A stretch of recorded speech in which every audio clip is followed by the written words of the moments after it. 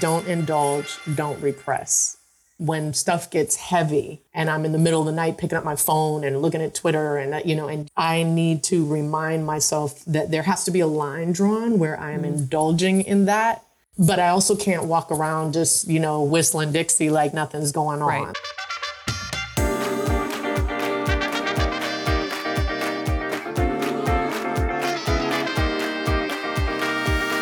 I believe that your personal life and your professional life are inherently linked. And when you do the work on both sides, you can become the most successful version of yourself. This is a place where wisdom meets leadership, where success meets spirituality. Welcome to Do the Work with Denise Love Hewitt. I was recently listening to Pico Iyer in conversation with Elizabeth Gilbert on Krista Tippett's podcast On Being. And Elizabeth Gilbert brought up this idea that hope and fear are both hollow emotions because they are not rooted in reality. And damn, did that hit. It blew my mind. When people say the next generation will solve climate change, even though for hundreds of years we've been siphoning from the earth, the answer is maybe, possibly. But it's not very realistic. It's all of our current responsibility right now. That pie in the sky hope feels almost a little bit spiritual bypassy to me. I've chosen to live in reality for quite some time. I call it living in full truth. That doesn't mean I'm not optimistic, but it feels more honest to be grounded in our truths or wants from the world. It feels achievable and it holds us accountable. I offer this to you today as a food for thought to take with you on your day. Today, I have the deep pleasure of having a conversation with Fanchon Cox. Fanchon and I met at a dinner a few years ago. She is a true multi-hyphenate, an award-winning playwright, actor, producer, and educator. She has a one-woman show, One Drop of Love, that she has toured across the country for 7 years. She served as the SVP of Development and Impact at Matt Damon and Ben Affleck's Pearl Street Films. And now she just launched her own production company, True Julo Productions. And what I didn't know about Fanchon was that she served in the Peace Corps, which I think is epic. And I didn't even know that about her because she's had so many different chapters and lives. And what you probably have all heard of and know of is that Fanchon is also the co-author of The Inclusion Rider, which was announced in the 2018 Oscar Awards by Frances McDormand. And she has her own podcast, which you should definitely listen to. She's a co-creator, co-host of Sista Brunch. Thank you, Fanchon, for being here. Oh my gosh. Thank you, Denise. It's so good to see you. And you are just a perfect example of when people talk about like authentic networking in Hollywood, because sometimes you meet somebody and you're like, oh gosh, this is only going to be work related. That's not you. You are this is a person I want to hang out with, And so I just love that this is a great example just of that alone, of this thing that's important to do if you want to work in this industry, but that it's this beautiful, genuine connection that now is like, how many years? I know, like six. I think it's like six, Lord. maybe 6 or 5. It's definitely multi-years. I mean, because the pandemic years count as 4, not just 2, right? So then, it's a long time. I appreciate that so much, because so much, I think, of one of the issues in Hollywood is it's a very transactional industry and we have to learn to be more relational. Totally. And that's always very important to me, is that people are people beyond their titles or jobs. We have many chapters in our careers and our lives. And it's one of my big pain points of Hollywood. So I just deeply cannot express to you the gratitude to have that be reflected back to me from you.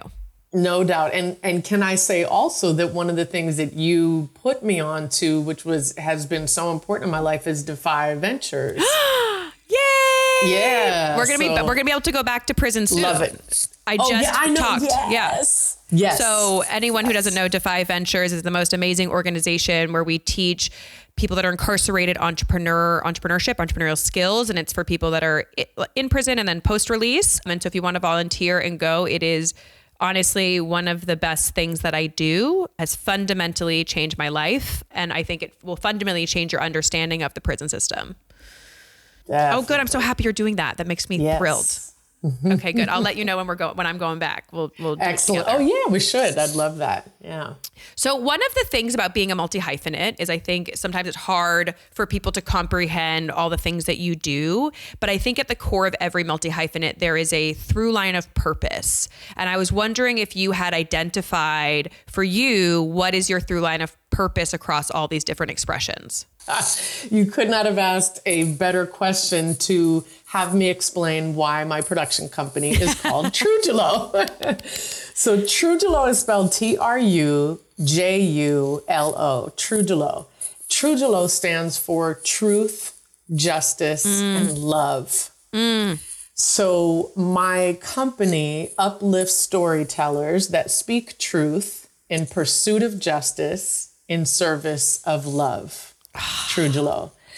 And that's literally my driving force. It came to me through the work that I do. I do a lot of kind of narrative plus social impact work.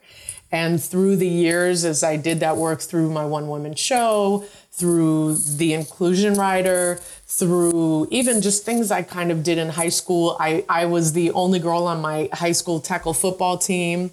Like through all of those, I kept asking myself, what is that thing that helps to ensure that there is actually change happening after doing the work, after having conversations, after creating a story. And it is truth, justice, and love. It is starting with full truths, not the limited truths that we've been told in our history classes or in our lives or in the Hollywood narrative of how things operate, right? But like digging in, and the truth lies in those stories we don't know or haven't told. And then it's only when you speak those full truths that you can really be effective in pursuing justice. Because if you haven't told those full truths and you're pursuing justice, you're forgetting about a whole lot of people and a whole lot of systems that need that kind of support. And then that's what love looks like. By speaking truth and pursuing justice, you are loving. Wow. That is a beautiful name for your production company and a beautiful purpose to sort of kick off this conversation and talking about all the things that you do and how you contribute to this world in a very meaningful way. And so I want to start sort of at the beginning, which I actually don't think I know, is sort of how did your connection sort of to entertainment and performance start, and how has that evolved over time? Yeah. So I declared that I was going to be an actor at 9 years old when I was in my bilingual school's production of The Nutcracker.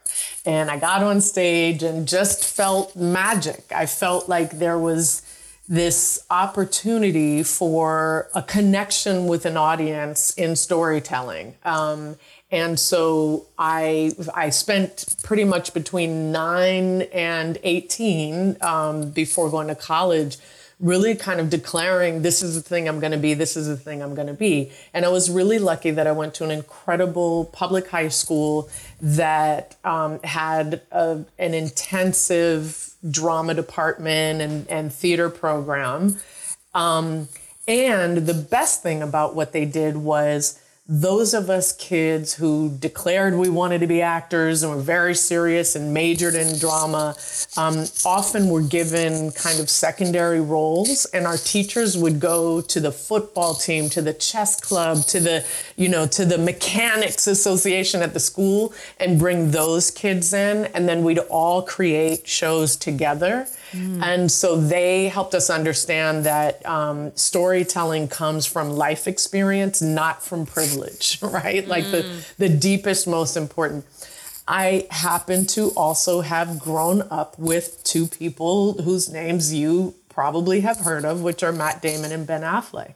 And we all got to really close from doing theater together in this environment where they were two people who kind of had immediate resources to take private classes in singing, etc.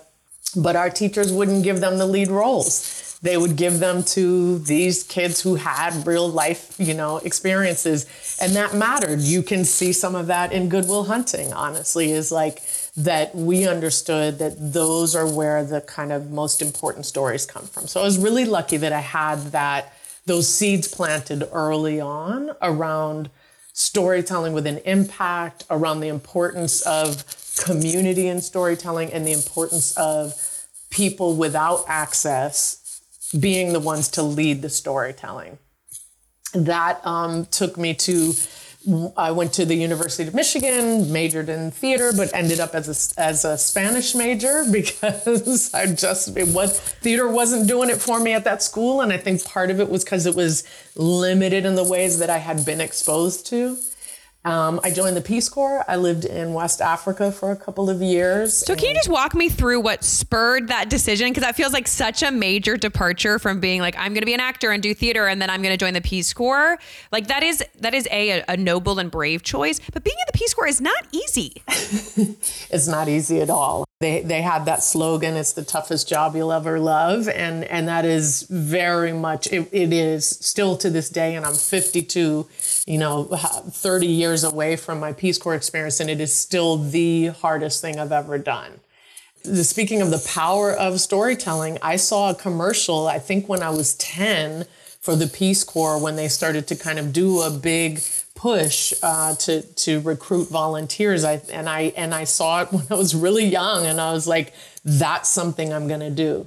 And then in college, I became quite Black Pan-African militant or radical, probably not militant, and was kind of like, fuck the US and fuck the man, and I want to go back to Africa. And be with my people. But of course, when I got there and they looked at this light-skinned woman with blue eyes, they were like, we are not your people.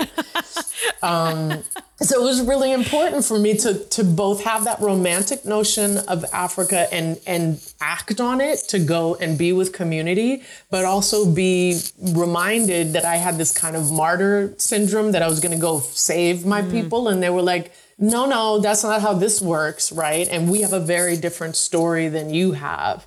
So I joined because I had been raised in communities that believed in giving back. But what I learned, I came back understanding that we can't think of ourselves as the saviors. We got to think of ourselves as like, we're all out here in this together. And, how do we not force or impose our own beliefs and perspectives on other people? And again, all of this was informing my storytelling ultimately, right? Like, kind of what it means to be exposed to other people and open to who they are and share who you are is all storytelling skills. But I then taught in the South Bronx because the Peace Corps has this amazing program called the Peace Corps Fellows.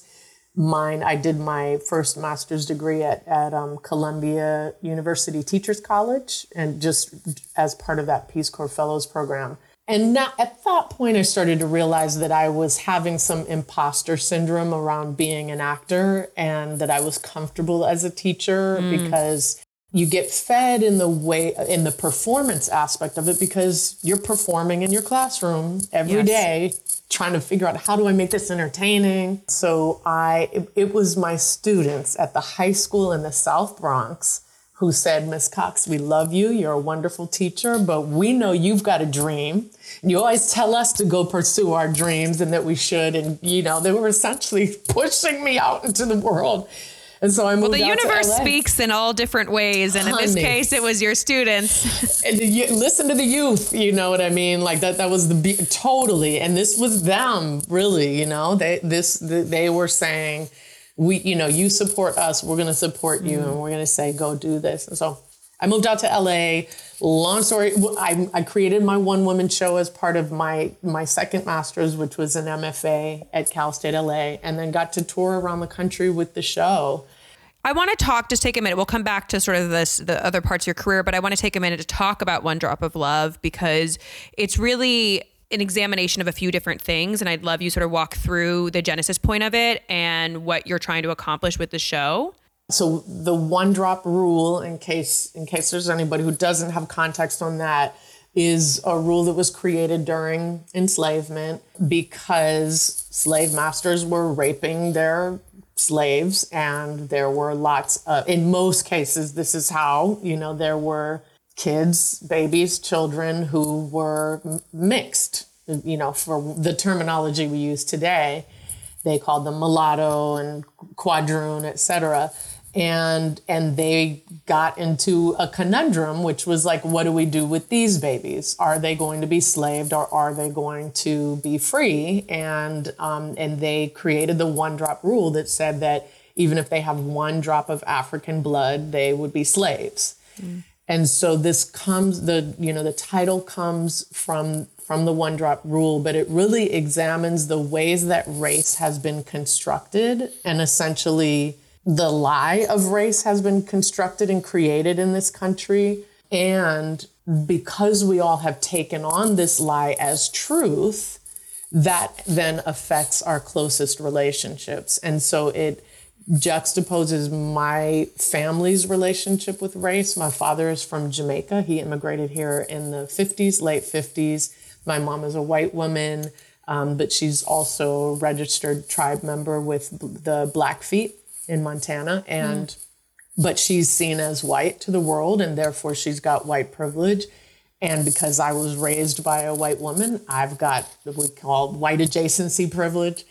So it's looking at all of that all together and what to do about it. So it's not just kind of a reflection of it. It's also let's speak this truth, to go back to Trujillo, right? Let's speak this truth so that we can understand how we change this, how we stop looking at race on a hierarchy, right? Like, which is what it was initially created to do, is to just put everybody on a hierarchy. So that's what this show does. And Matt Damon and Ben Affleck came on board as executive producers of One Drop, and that was obviously really helpful for the show and led to some important conversations between the three of us. Because even though we all grew up in this kind of progressive city, they're limited to their perspectives and by their identities as white cis men, and that started to show in things like Project Greenlight, in their conversation with Effie Brown. And that our conversations, our challenging conversations and truthful conversations about that led to my working with them at Pearl Street. Wow, that's so interesting. And so in the process of touring One Drop, what did you find? Like, you toured it all over the country? I toured it all over the country. When I wrote it, I heard call and response in my head. So call and response, again, forgive me if y'all who are listening know what it is, but if you don't, call and response is what you would get to experience in a Black church or a Black movie theater, which is that, when someone's speaking to you, you speak back. And the folks in the audience or, who are participating, it's participatory, it's interactive. And as I was writing the show, I heard that interaction. I imagined that people would be interacting with me in the show, but it depended on where I took the show. Right. Because white audiences don't do call and response. So when I did the show in Atlanta, there was this very different reaction and response. And it was also, so in Atlanta is heavily Black, like the city of Atlanta, right? And so there was that kind of response. When I did the show for the Naval Academy Prep School, there were Black people there, but it was very Black and brown and, folks who are familiar with call and response. But the leadership was white, and it was very clear that there is with the Navy, there's kind of this hierarchy that I've talked about trying to dismantle. And it devolved into fights on campus after I left. Oh, wow. And then there was everything in between. Everywhere across the country, there was everything in between that. I think that's powerful. I think it's interesting just to begin with that the Navy would bring you in the first place, knowing the subject matter of what you're doing. And then, because, as much as theater is supposed to like push boundaries and be progressive, all these things, I think that there's traditional spaces where that can live. And then there's spaces where like it doesn't necessarily I wouldn't think that people that uphold sort of a old sort of order would welcome your show to see it. So was that surprising to you? Was that, I mean, it's also, I always say the work in terms of like what I public speak about, you know, in equity in Hollywood and venture capital, I want to be speaking not in an echo chamber. I want to be speaking in the rooms where we can create the most amount of change. Totally. Which is the people that are upholding the system. And so, but it's always a challenge, right? To make the case to be in those rooms, to get people to think differently. But that's clearly where you make the most impact. So I'm sure for you, it was sort of like both, which is like, okay, great. But I'm sure you knew there'd be some fallout post show. Yeah, that one was an interesting one because the person who brought me is someone who grew up in Cambridge. So where Matt and Ben and I grew up in this very kind of like what we thought was this kind of multicultural heaven. And she warned me, and we did a lot of preparation, including, you know, I have educational materials for the show.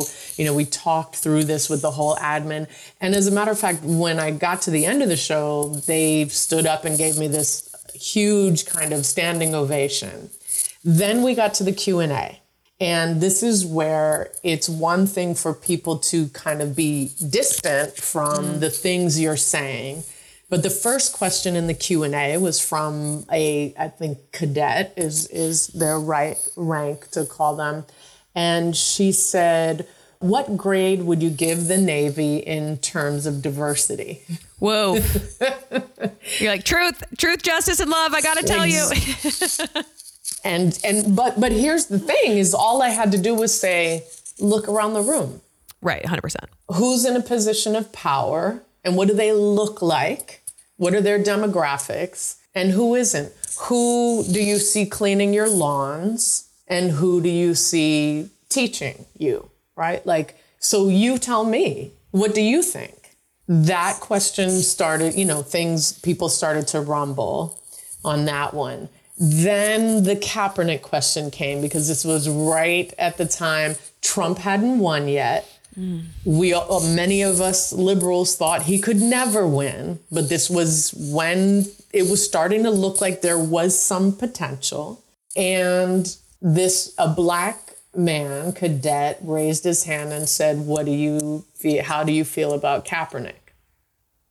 And I said, well, your purpose is to uphold our right to protest. Literally, that's what the Navy is one of the things you do is to protect our rights. And we have a right to protest. So I think what he's doing is important and meaningful and having an impact. But that is when really it devolved. I got out of there safely and truly it felt unsafe at some point, but I got out of there safely and then it became ugly.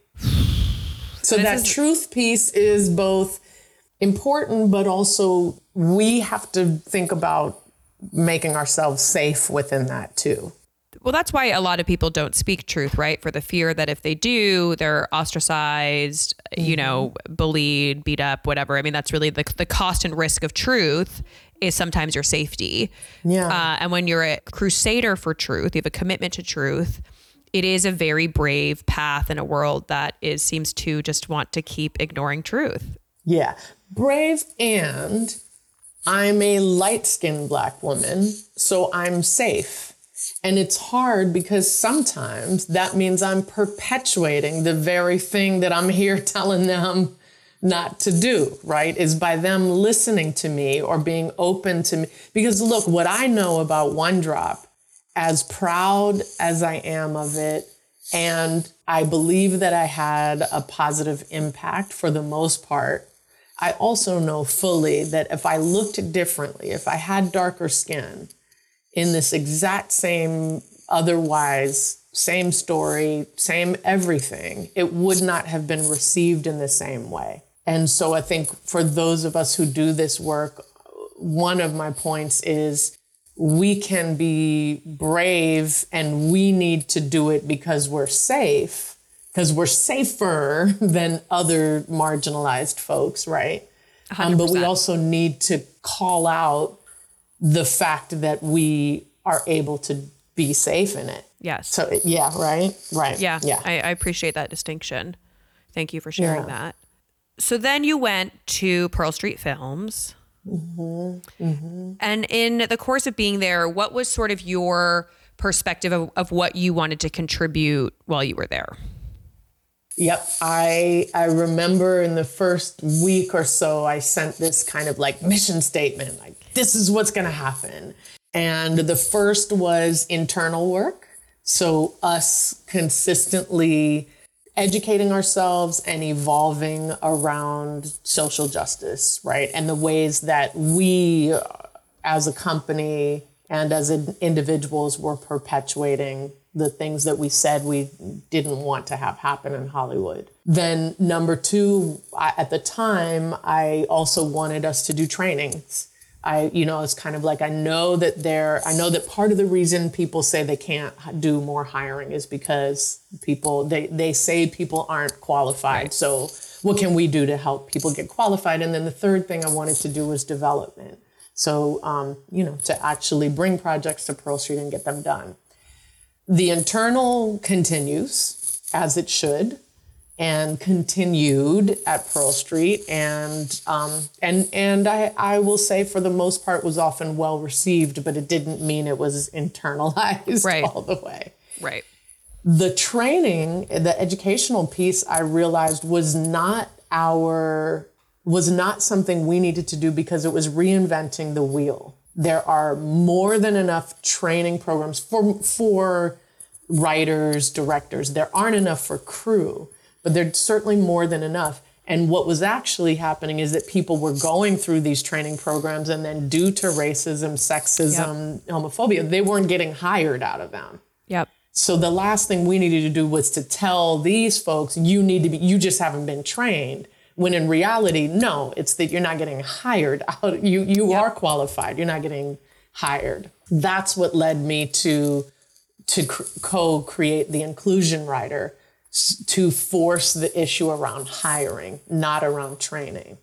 And then the third development is what I continue to do. And that's been wonderful because the projects that I had going at Pearl Street are now just transferred over to True Duo, and Matt and Ben are still involved in the places where they're appropriate to be involved in. But that was what I wanted to do.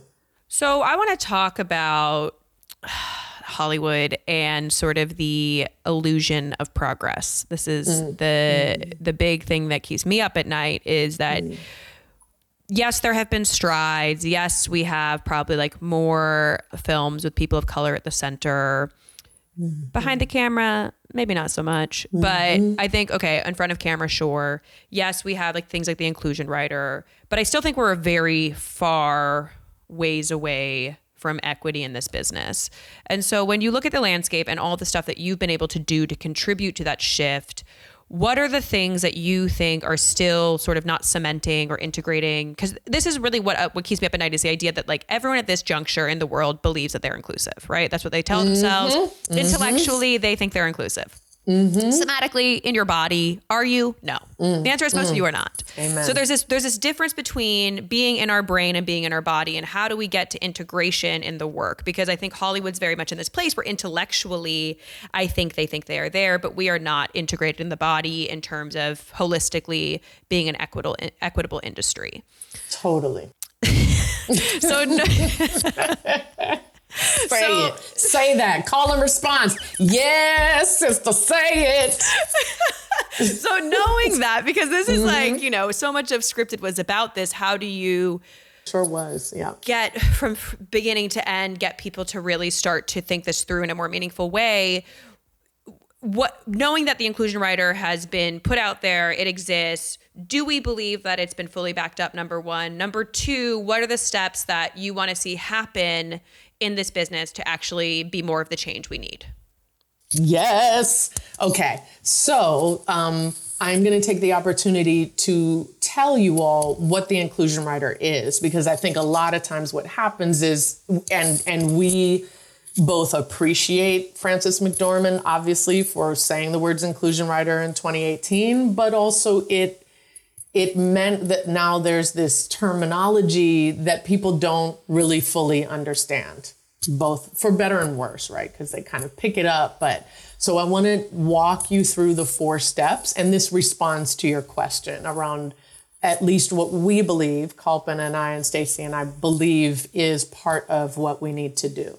So the inclusion rider is a legal clause, right? So, when you get a contract for a film project, let's take a film project, and with Ben and Matt, they are negotiating with a studio. So it's a shitload of money on the line. It's and there are all these legal documents, but actors at their level, A-listers, get to make all kinds of requests and demands on their contract that don't have to do with money necessarily, but have to do, for example, with their comfort level on set. So they'll ask for a certain level of trailer, right? Like a luxury trailer for when they're not on set.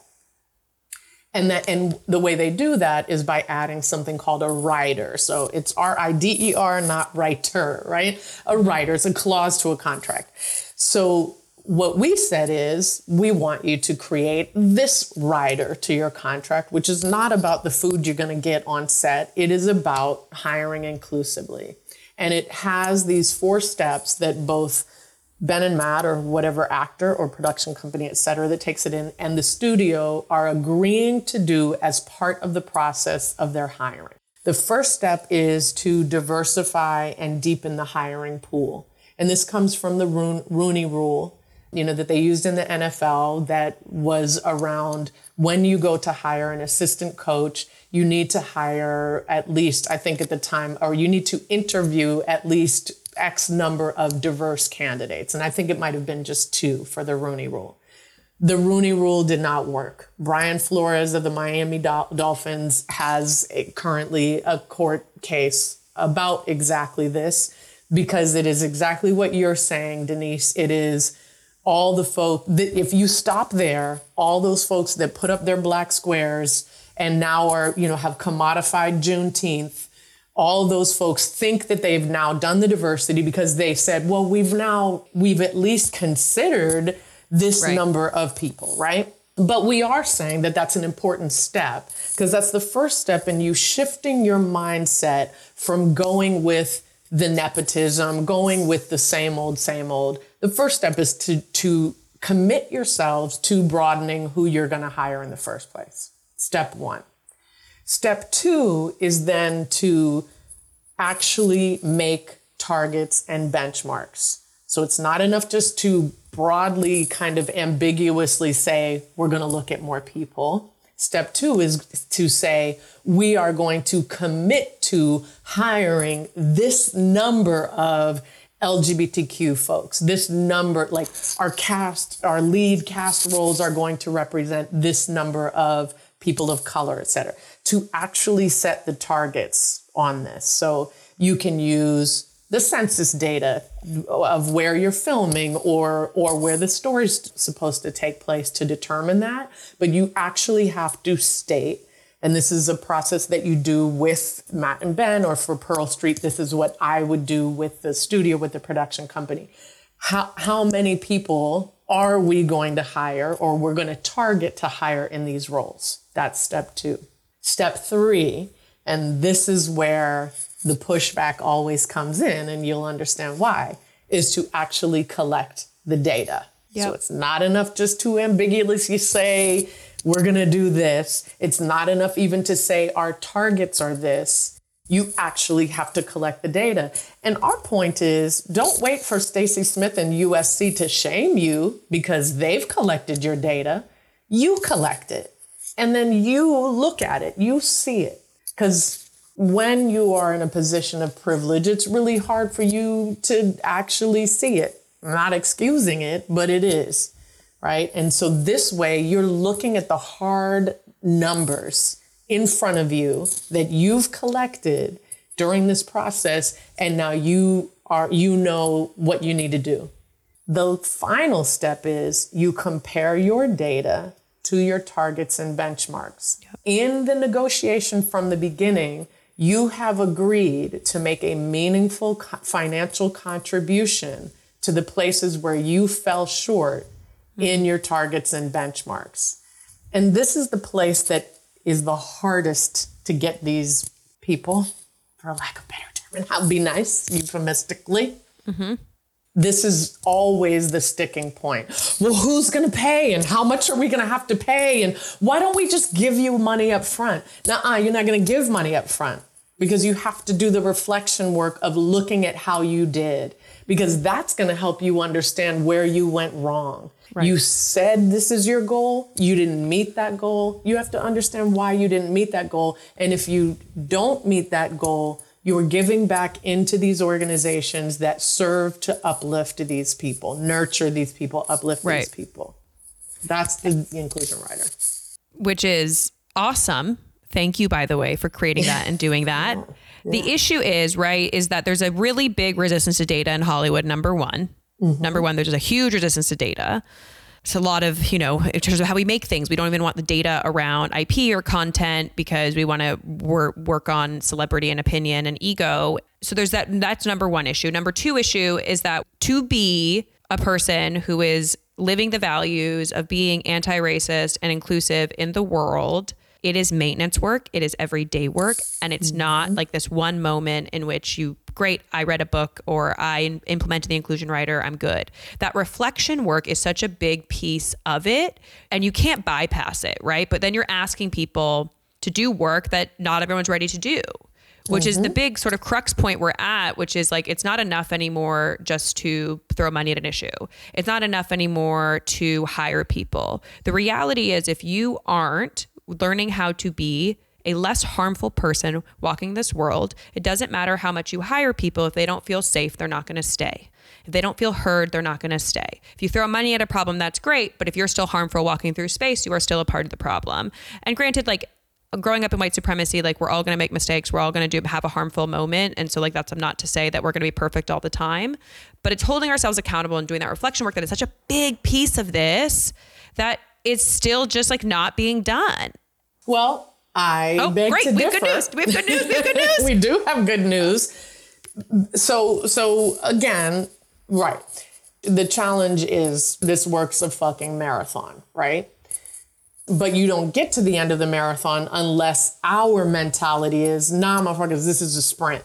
Yep. Right? Like, because that's the only way we get to the marathon work. So I want to share a couple things. One is that in what Frances McDormand referred to was the rider template that Stacy Smith from USC, Kalpana Kodagal, who's a civil rights attorney, badass, I have to just add that to her name, badass civil rights attorney and labor law expert, and me coming together and creating that. And then everything you just said, all the pushback, but actually they were smart and manipulative in their pushback because they didn't say we don't want to do it. Right. They said, we're already doing it. Of course, this is important to us. Guess what? We're already doing it. And at that time, we accepted that and didn't implement the rider because they said they were doing it. Which is why then we started to get really strong on the data collection and reporting. During the protests against police violence and murder a couple years ago, everybody started calling again. Right. So Matt Ben and I and Michael B. Jordan were all kind of using this, but it was very internal. It was very project by project. When people started calling us again, we also got in touch with Color of Change. And if y'all don't know Color of Change gets stuff done and their focus is on legislation. And so Kalpana and I, at this point, Stacy, went to do other things, which was fine, right? But Kalpana and I then really joined our efforts with Color of Change. And then we also worked with Dr. Tasman Plater at Endeavor Content. Here we had Tasman, who was implementing the Inclusion Rider, not on an individual project by project basis, but that he was using it at all of Endeavor Content. So awesome. All their projects, that is implemented. He's the head of HR. So it was being used at a company level. So now we are looking at systemic change because the individual is important. I didn't know this, by the way, which I'm shocked I didn't know this. So I'm like, where was this press release that I missed? Because it's rare that I miss something like this. And it gets better. We still have our individual one, which then we also then started adding intersectional language there. So we hadn't thought about colorism before. We hadn't had the voices of the disability community contributing to the original rider, and now we do, right? So we added language around intersectionality. We added language around disability, colorism, sizeism, ageism, and we created a company version. And Tasman took this company version of the inclusion rider and also created an implementation guide. So all the lessons that we learned around how do you ask people to self-identify in a way that makes them safe? Because prior, when you were identifying your race or your identity as LGBTQ, you were afraid to because it was used against you. Now, for the inclusion rider, we're saying we need you to do that so that we can collect this data. But there are ways that you have to do that carefully and legally, and in a way that is protecting the identity of the people you're asking. So his implementation guide breaks all of that down, how to do that in a way that's legal and effective. Then we also brought on other places. So AMC Networks is also now a signatory. They are using it in theirs. The Grammys took it on this year for hiring. The fashion industry, they used it for New York Fashion Week. Huge. So it is now. So and then I want to share one more thing, which was my point around the marathon. One of the problems with data in Hollywood is that there is no baseline currently, right? The only baseline we had was Stacey's work and UCLA's work, and that's not to take away from either of them. They're so important. But these companies, because they, lied or didn't look at it or whatever it was, didn't have baselines. We are both being radical. We're on that sprint with these companies saying, you have to do this, but we're also being openly in marathon status by saying, what we need you to do right now is set a baseline for yourselves. That's what we had to do at Pearl Street because they weren't even used to looking at data, let alone collecting it. So we can be gentle in that sense. We're setting a baseline so that the next year or the next project, when you create a target and benchmark, you have a place to start. And that's what Endeavor's doing. That's what AMC Networks is doing. Color of Change is doing data collection around how they're doing. So we can all be transparent about that. And Ben's film, they're in post on a film that he did with Robert Rodriguez as the director called Hypnotic. And this was the first film at Pearl Street that we fully implemented this process on. So when that comes out, we'll be able to talk about the data there. It's going to be a baseline. I'm going to tell you right now, but it's a place where we all start. I just want to take a minute to just commend you because creating tangible systemic change is incredibly hard to do, to look at like simple solutions to equate to a much larger outcome. And so having just like done this exercise, I think all of us sort of in the same sort of soul space looking to create that change, to have done that, implemented it, and to be where it is now, I just want to give you a big, big congrats because it is not easy to push this stuff. It's not easy to push these boulders up the hill and to learn from it, to modify it. Yeah. But I just really want to take a minute because it's a major success and it's like thinkers like you in this business that are going to change it because it's just so hard to be the person pushing truth in Hollywood. It's a big labor and it's really, really challenging. And I just immense amount of gratitude to you. I want to take a quick minute to share that with Kalpana Kodagal. And the beautiful thing about her, one is that she is an outsider in the best of ways. So entertainment attorneys are limited in their understanding of labor law. So she was able to be like, no, you number one, that's illegal what you just did, right? Or what you said, or the fact that you're not collecting the data is illegal, right? Yep. You legally have to look at this, right? And one of the points of pushback from kind of some of the more conservative places we go is these are quotas and those are illegal, the targets and benchmarks. They're not quotas.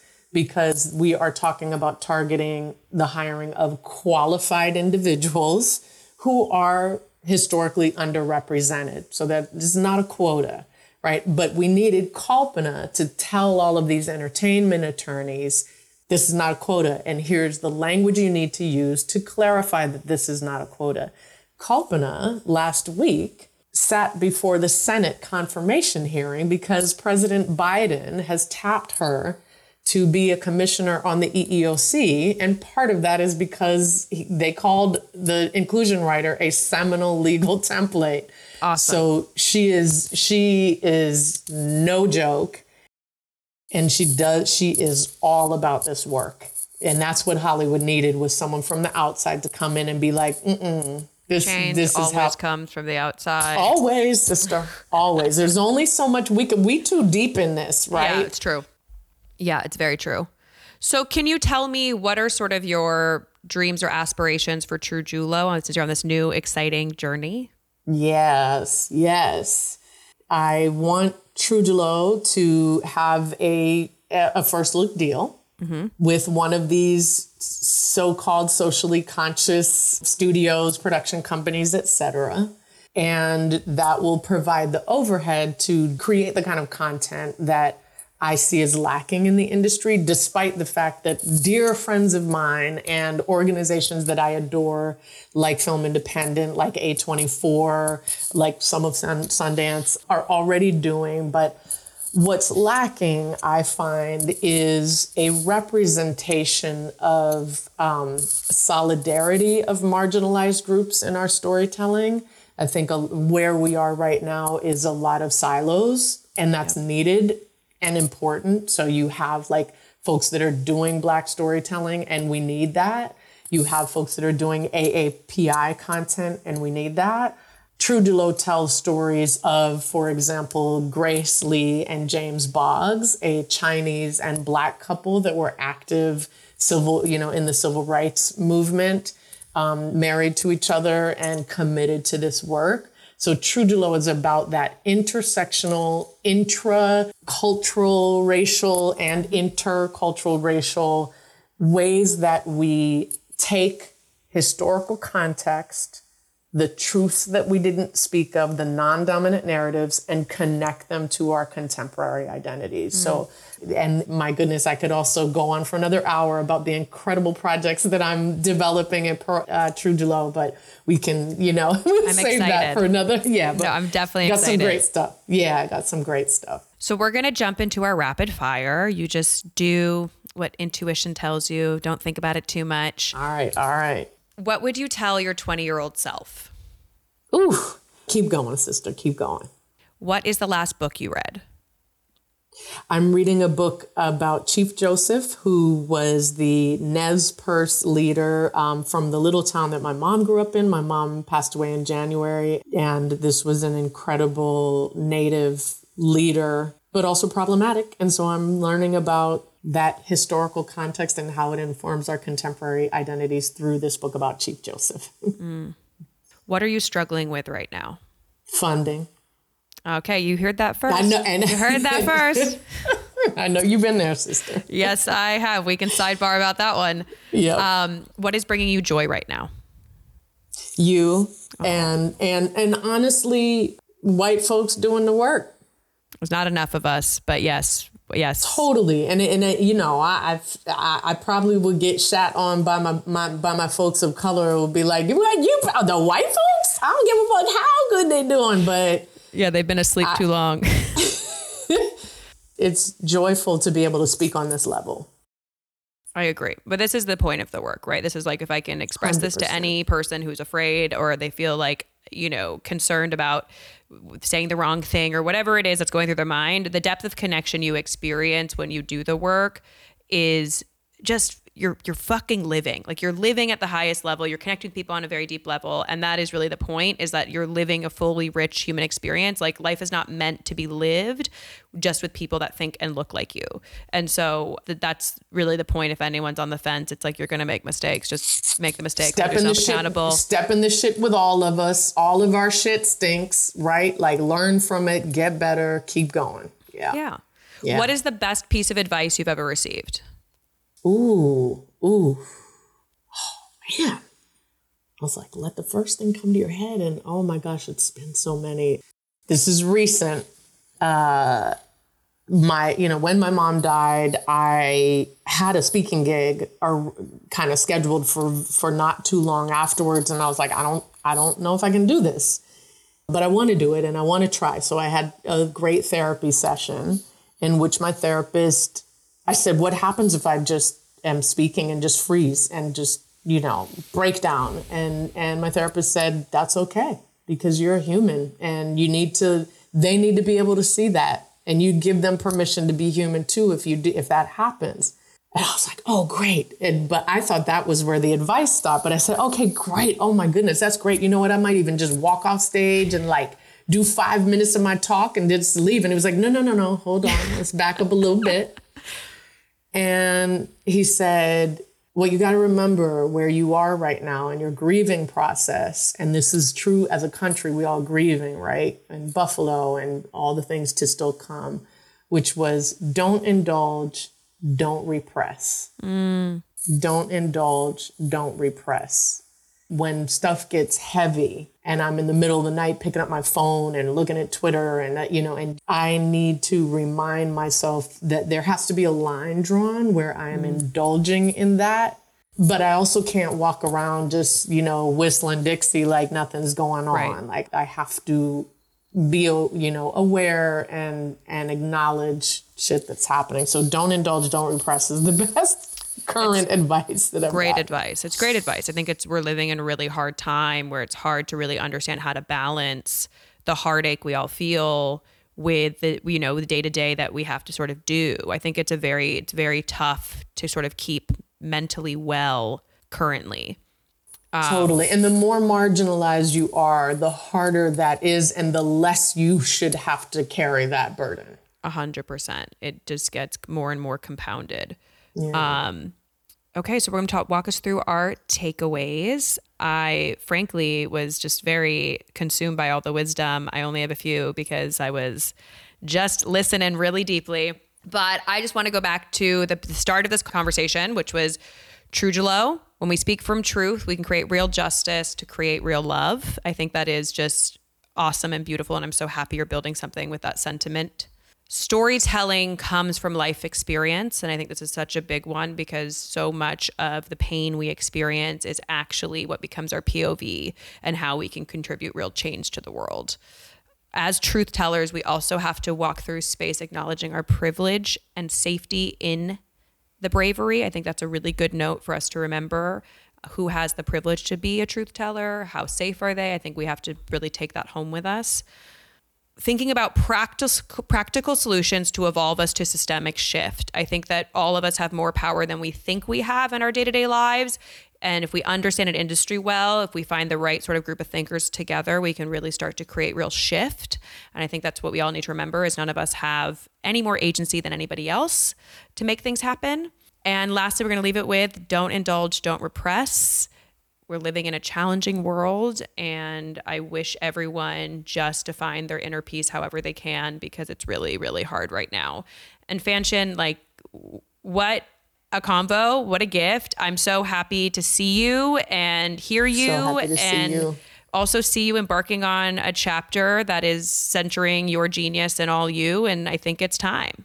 Thank you, sister. And you too. And I know you've got to be kind of grieving and mourning over Scripted, and it's hard for all. I am, but we know there's more, and everything that you did with Scripted will go towards what you're doing next. You haven't lost anything, and Scripted didn't lose anything. It just may need to morph and be something else. I appreciate that. It's so important. The big lesson I learned was that the universe has a plan that maybe I'm not aware of, and I'm on that journey, and the gift of that chapter of my life, it changed me radically to my core. So, that's the gift. And I don't look at things like sort of like failure or success. I look at everything as like a deep learning and a deep evolution. And I learned and gained more that it's just ultimately the most priceless journey I've ever been on. So I appreciate you acknowledging that because it has been As I say, it'll be a lifetime heartbreak. It is what I've been recently public speaking about.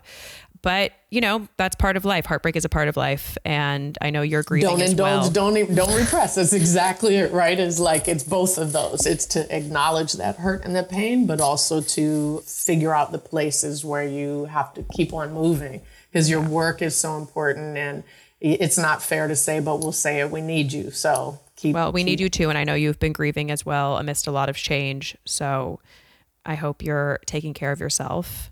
And Fanchon, will you let everyone know where they can find you?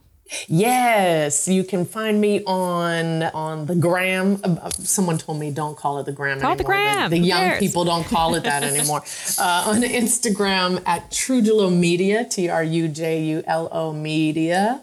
I'm also at Fanchon Cox on Instagram, on Twitter at Fanchon, and Trujulo is at Trujulo Media, same as Instagram. And then also check out the website, trujulo.com.